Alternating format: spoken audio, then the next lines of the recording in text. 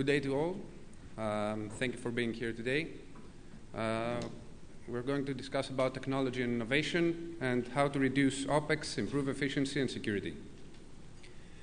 It might sound oversaid, but the fourth industrial revolution is already a reality at the start of the 21st century, and the world of shipping cannot be immune to the sweeping technological change.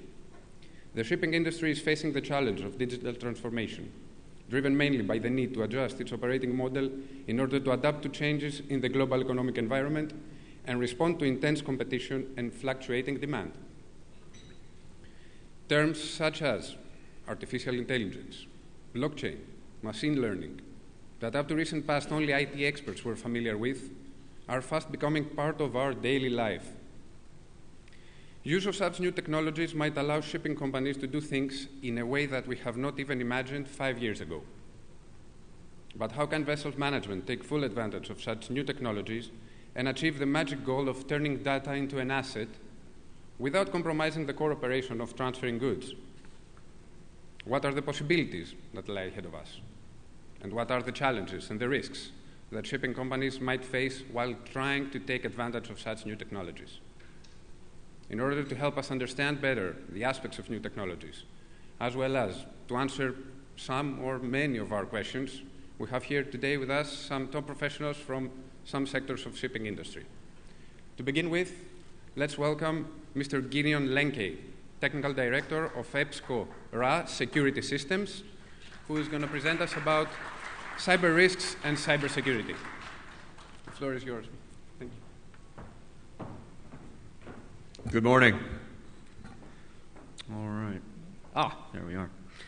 So it's 2:25 in the morning for me, a.m., so I'm glad to be speaking first. I've been told that we have 10 minutes to talk about our topic, which is how do we get a handle on lowering OPEX, right? And how do we bring that down and increase efficiency? And I have 10 minutes. So some threats are easy to spot, right? I think I actually sat next to this guy at a cafe last night in town. Others are not, right? But the effect can be equally devastating, right? So in order to get a handle on what you need to spend for cybersecurity risk, you're going to have to understand your threats, right? And then you're going to have to put them into some sort of context. Risk is the intersection of an asset, a vulnerability, and a threat. So we need to find a way to categorize this, right? We do this in cybersecurity in the same way we do it in any other industry. You folks, being largely financial, are well aware of how to quantify risk. So when we look at cybersecurity risk, we look at it in terms of how likely is it going to happen and how bad is it going to be? How hard is it going to be to recover from, right? So we can look at it as a high probability, low impact. We can look at it as probably going to happen, low risk, low probability, right?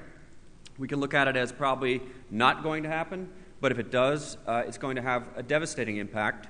You know, we have plenty of examples of this that hit the news, right? Everyone's heard of the Maersk incident, right?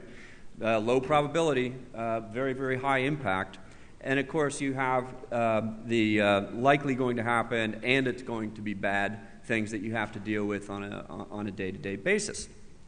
So if you want to spend exactly what you should on cybersecurity, you have to choose controls based on those risks. And this presupposes you know what those risks are, right?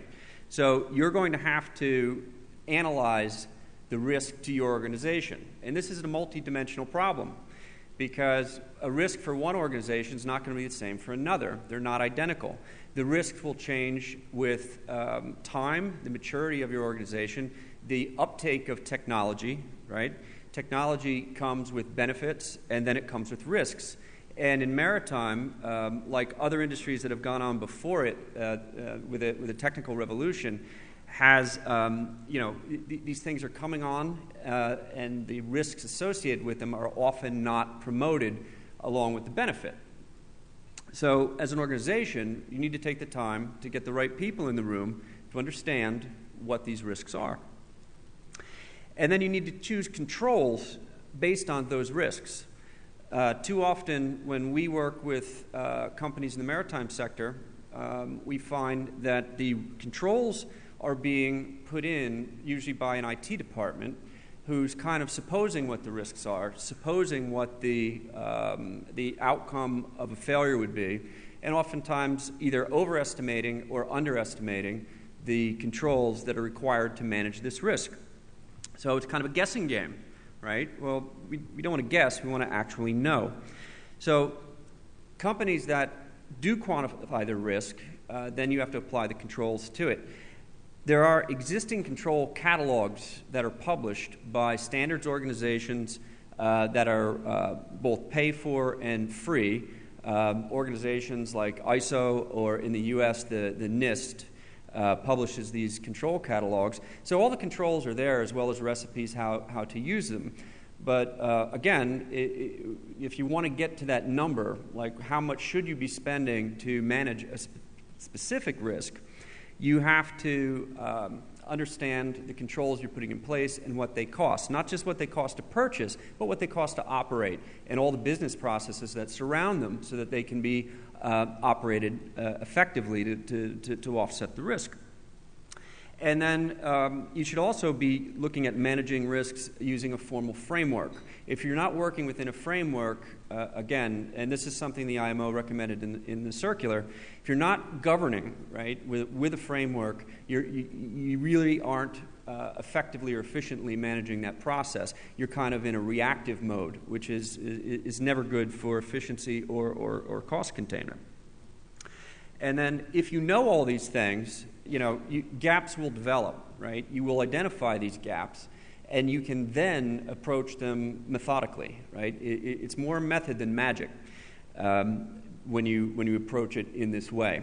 And I like to say that what is measured is managed. That quote's frequently attributed to Peter Drucker, but I don't believe that's so. But it sounds like something he would say.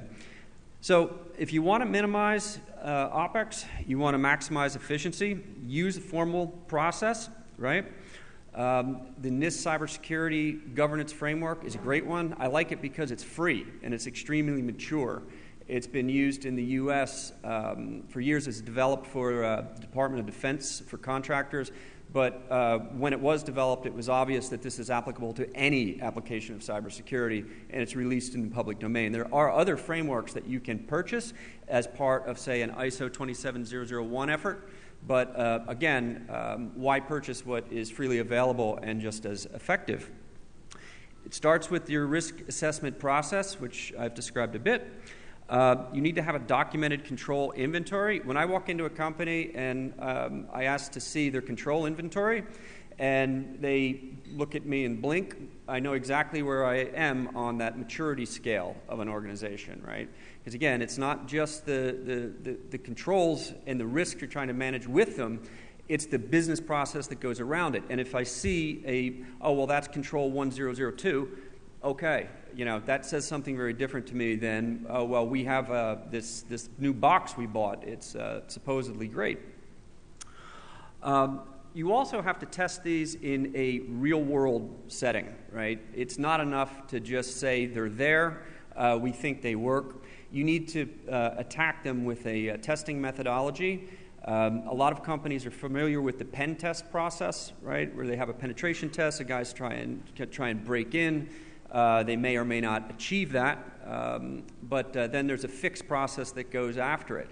As a company matures in their governance and the way they approach cybersecurity, what we find is you start testing specific controls. Well, this control we know is extremely critical because we know that it can result in, say, downtime, a vessel off hire for a period of time while it's remediated. How do those controls work? Well, let's simulate what we're trying to prevent here. So you simulate an attack. That means simulated malware. That means tabletop exercises where we come in and say, okay, well, this just happened, initiate your cleanup process, and then you throw things in there that you're not expecting. Oh, well, that guy, he's sick today. You're going to have to, how well documented is it? Can someone else do it? You have to step through these processes methodically if you're going to get to a level of efficient governance on cybersecurity. And then, this has to be a cycle that's done regularly. I recommend with at least the risk assessment process that's annual. However, this industry is in rapid change, so you have new vessels coming online that have cyber-enabled systems. You have cyber-enabled systems being rolled out to existing vessels, right? But there should be a process built into your governance that tries to quantify the risk of the cyber-enabled system as it's brought on board.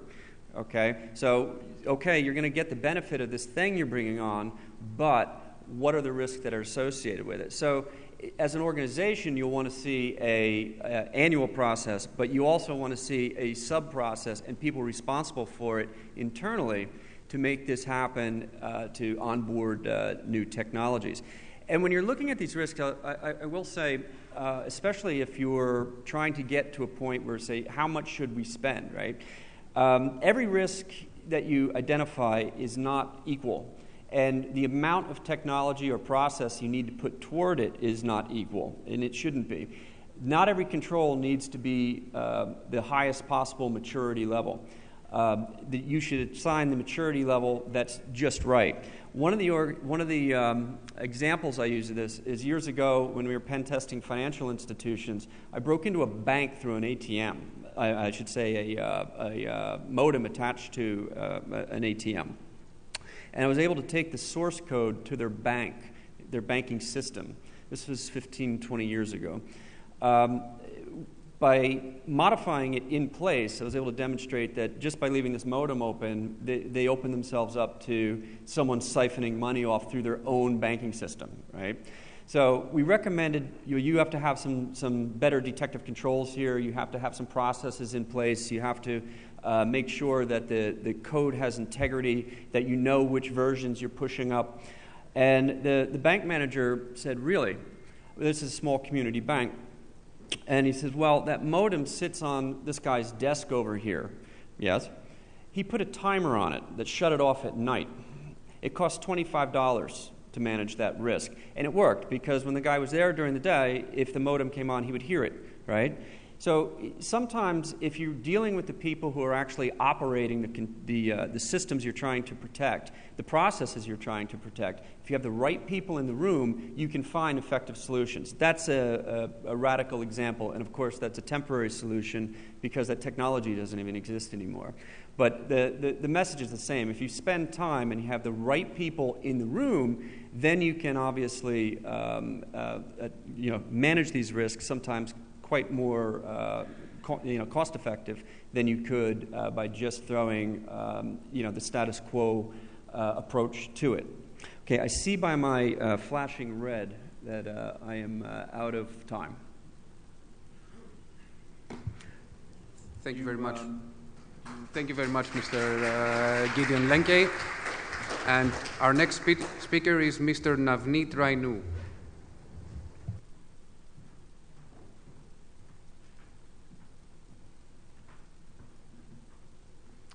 Good morning, everyone. I'm Navneet Rainu, representing Tototheo Maritime, to touch upon this subject and express our views on how to answer this question. So the subject of the panel being how to reduce OPEX, improve efficiency and security. And in our view, the solution lies in providing a system as a solution and supplementing it with a service from subject matter experts, and then simplifying the process of conducting voyages in an efficient manner. So I'll elaborate on that. I'll start with the storyline. A few years ago, we sat down, and on the back of an envelope, we wrote down what are the elements or ingredients needed to address this issue. A lot of our customers were ending up with voyages in losses. So we jotted down all the points, all the elements, all the services that we need to accumulate to address this issue. So we started with a blank sheet of paper and started with the services. The first one was to map their assets to see where their ships are. So we needed a position service. We tied up with AIS position providers and supplemented it with Inmarsat C positions. And then we started showing the assets on a map. Then we needed a weather layer. So we tied up with meteorologist services providing sea weather, and we added that as a layer. We put both of these things on a digital navigational chart so that we know where the assets are and how far are they from shallow zones or from navigational dangers.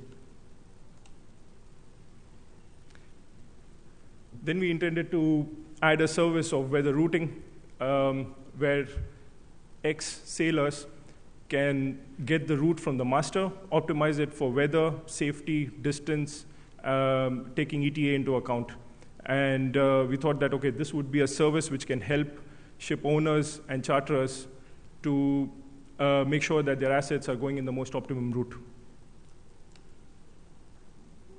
We also wanted to hit fuel savings on the price front. So we tied up with suppliers to make contracts with us, zero-value contracts, so that our customers can get fuel at a better price, good quality, reliable supply. We use the concept of blockchain in this process, where we log down the progress of the order which has been stemmed, right from inquiry to stem to supply. It's tamper-proof. So we can see the flow of the supply and also give support right until the bunker is pumped on the ships.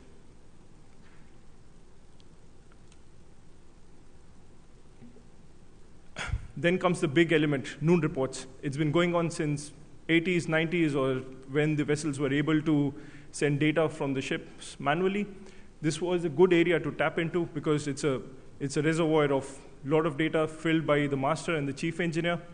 It gives insights into the ship's performance. So it was very important to, let's say, transfer this information in a visual format. So that was our next endeavor. Then came the sensors with the ability to transmit live data or near real-time monitoring. We have data coming at the frequency of every 5 minutes with multiple data points. So we wanted to tap into that. If you have this data, then there are many more things that you can provide. Before we show this data, it was very important. There was a hurdle, which was the ERPs used in shipping companies, the enterprise resource tools that they have in the companies and the offices are indoctrinated so deep and for so many years that it's very difficult for potential customers to deviate from that. So we had to sort out the integration first. Any solution needs to keep this as a priority. If you cannot talk with the ERPs, your subsequent solutions fail in a way. So that was our first hurdle that we crossed when we wanted to address the data issue. With the noon reports coming in, there was a feedback that the regulatory requirements of EU MRV, which is monitoring, reporting, and verification of your fuel consumption and carbon emissions, it was taking a lot of time. It was a pain point for the operators. So we decided to offload that task as part of the solution, and so that the operators can focus on their primary task, which was to operate the ships. And we also do that for IMO DCS. We do end-to-end solution certified by CLASS. The basic idea is that we offload the mundane, repetitive tasks from the operators, and so that they can focus on their primary role.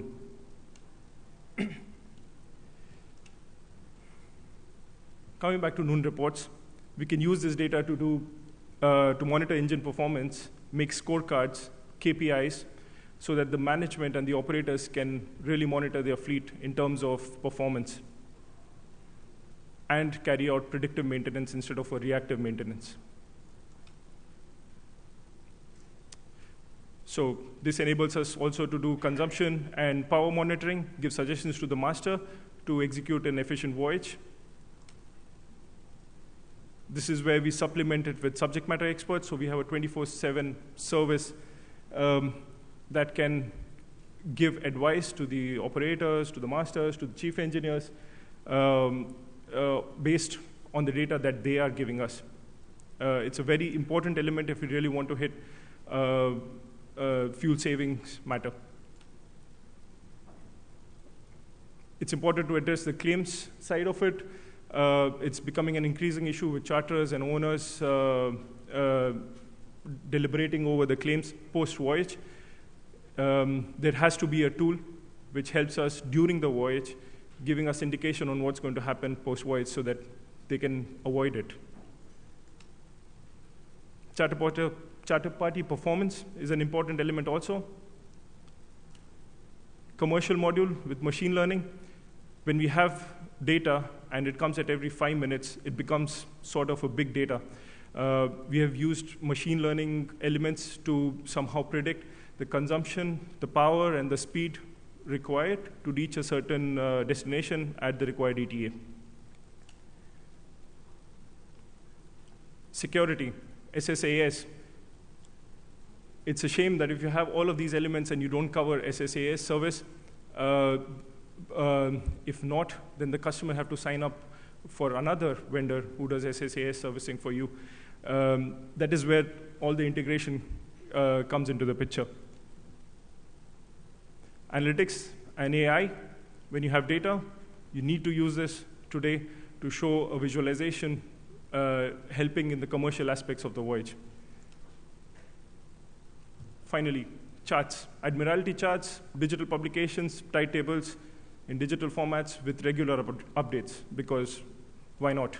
You have a platform, you're giving a service, why not cover this aspect also? So in my opinion, if a platform gives all of these solutions end-to-end, it hits all the 3 elements of the subject. I would like to thank a few companies who have believed in this direction that we have taken. Maersk Line, MSC. I would like to thank Columbia, who have subscribed to almost the whole portfolio, and they've built upon it as their own control room, supplemented it by their own expertise as ship managers to stay ahead of the curve. Mr. Mark O'Neill will speak on that later. Just want to thank these establishments to believe in this. I'll leave you with an audiovisual to put this whole unstructured format into a structured format.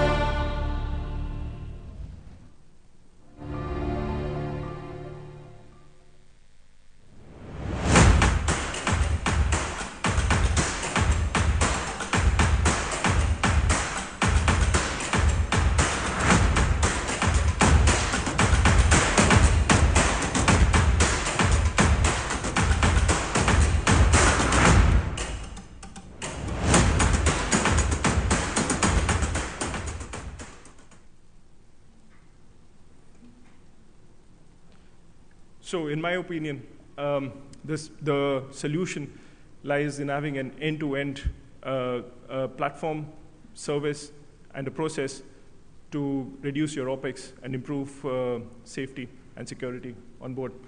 A platform which can be used on your phones, iPads, desktops, big screens in a control room to ensure that you're compliant, efficient, the solution is scalable, and that's where the answer lies. Thank you.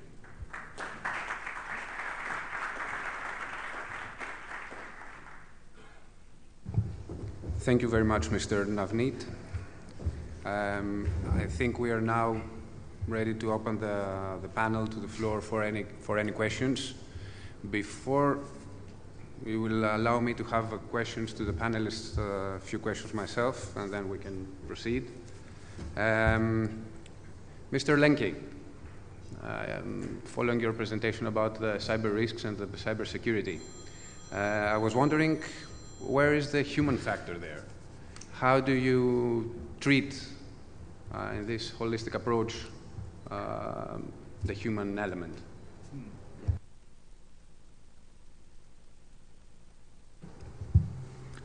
There we go. Human factor, yeah. The human factor in cybersecurity is obviously a big one, okay? But it's at both ends of the problem, meaning the weakest chain in the link is always the person. The person can not follow procedure. The person can do something they're not supposed to do. They can be manipulated, et cetera, et cetera. The adversary is also human. You're trying to put up machines and controls against a human adversary. Many of those controls to this day are still static controls. So anytime you have a static control and a human adversary, the human will find a way around it, right? People are really good at this. The other side of the human element in cybersecurity is on the management side, right? Oftentimes, cybersecurity is left to IT to deal with, when what it needs is leadership engagement. So if you don't have leadership engagement at the top of your organization, taking this seriously and implementing it as a business process with the weight of that, the administration behind it, it's never going to succeed on its own. So yeah, human element is a big factor. Thank you very much. Mr. Rainu, you have introduced us some exotic terms, such as blockchain, AI, IoT. How easy is it to introduce such terms to a traditional industry, such as shipping? Have you managed to translate these terms into tangible gains or aspects that might lead us there? Yes, these terms, as exotic as they are the future. We have to embrace them and start believing that we can use them to our advantage. In terms of tangible terms, the companies which are traditionally operating will see the benefits when it results in cost savings, in my opinion.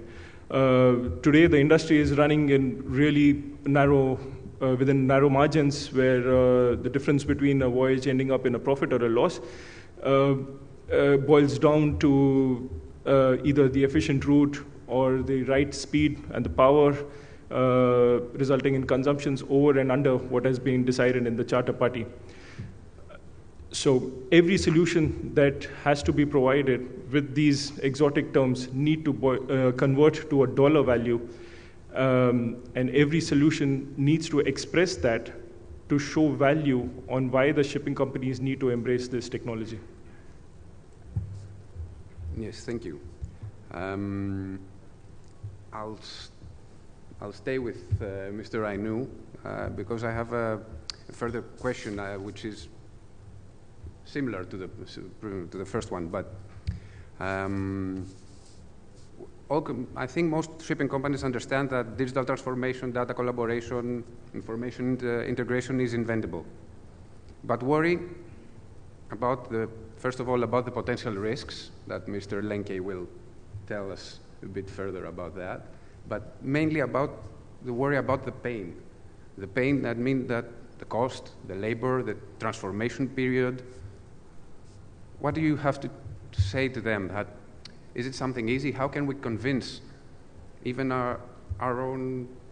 ourselves, our personnel, that there's something there, we have to do that? The simple answer is with a proof of concept.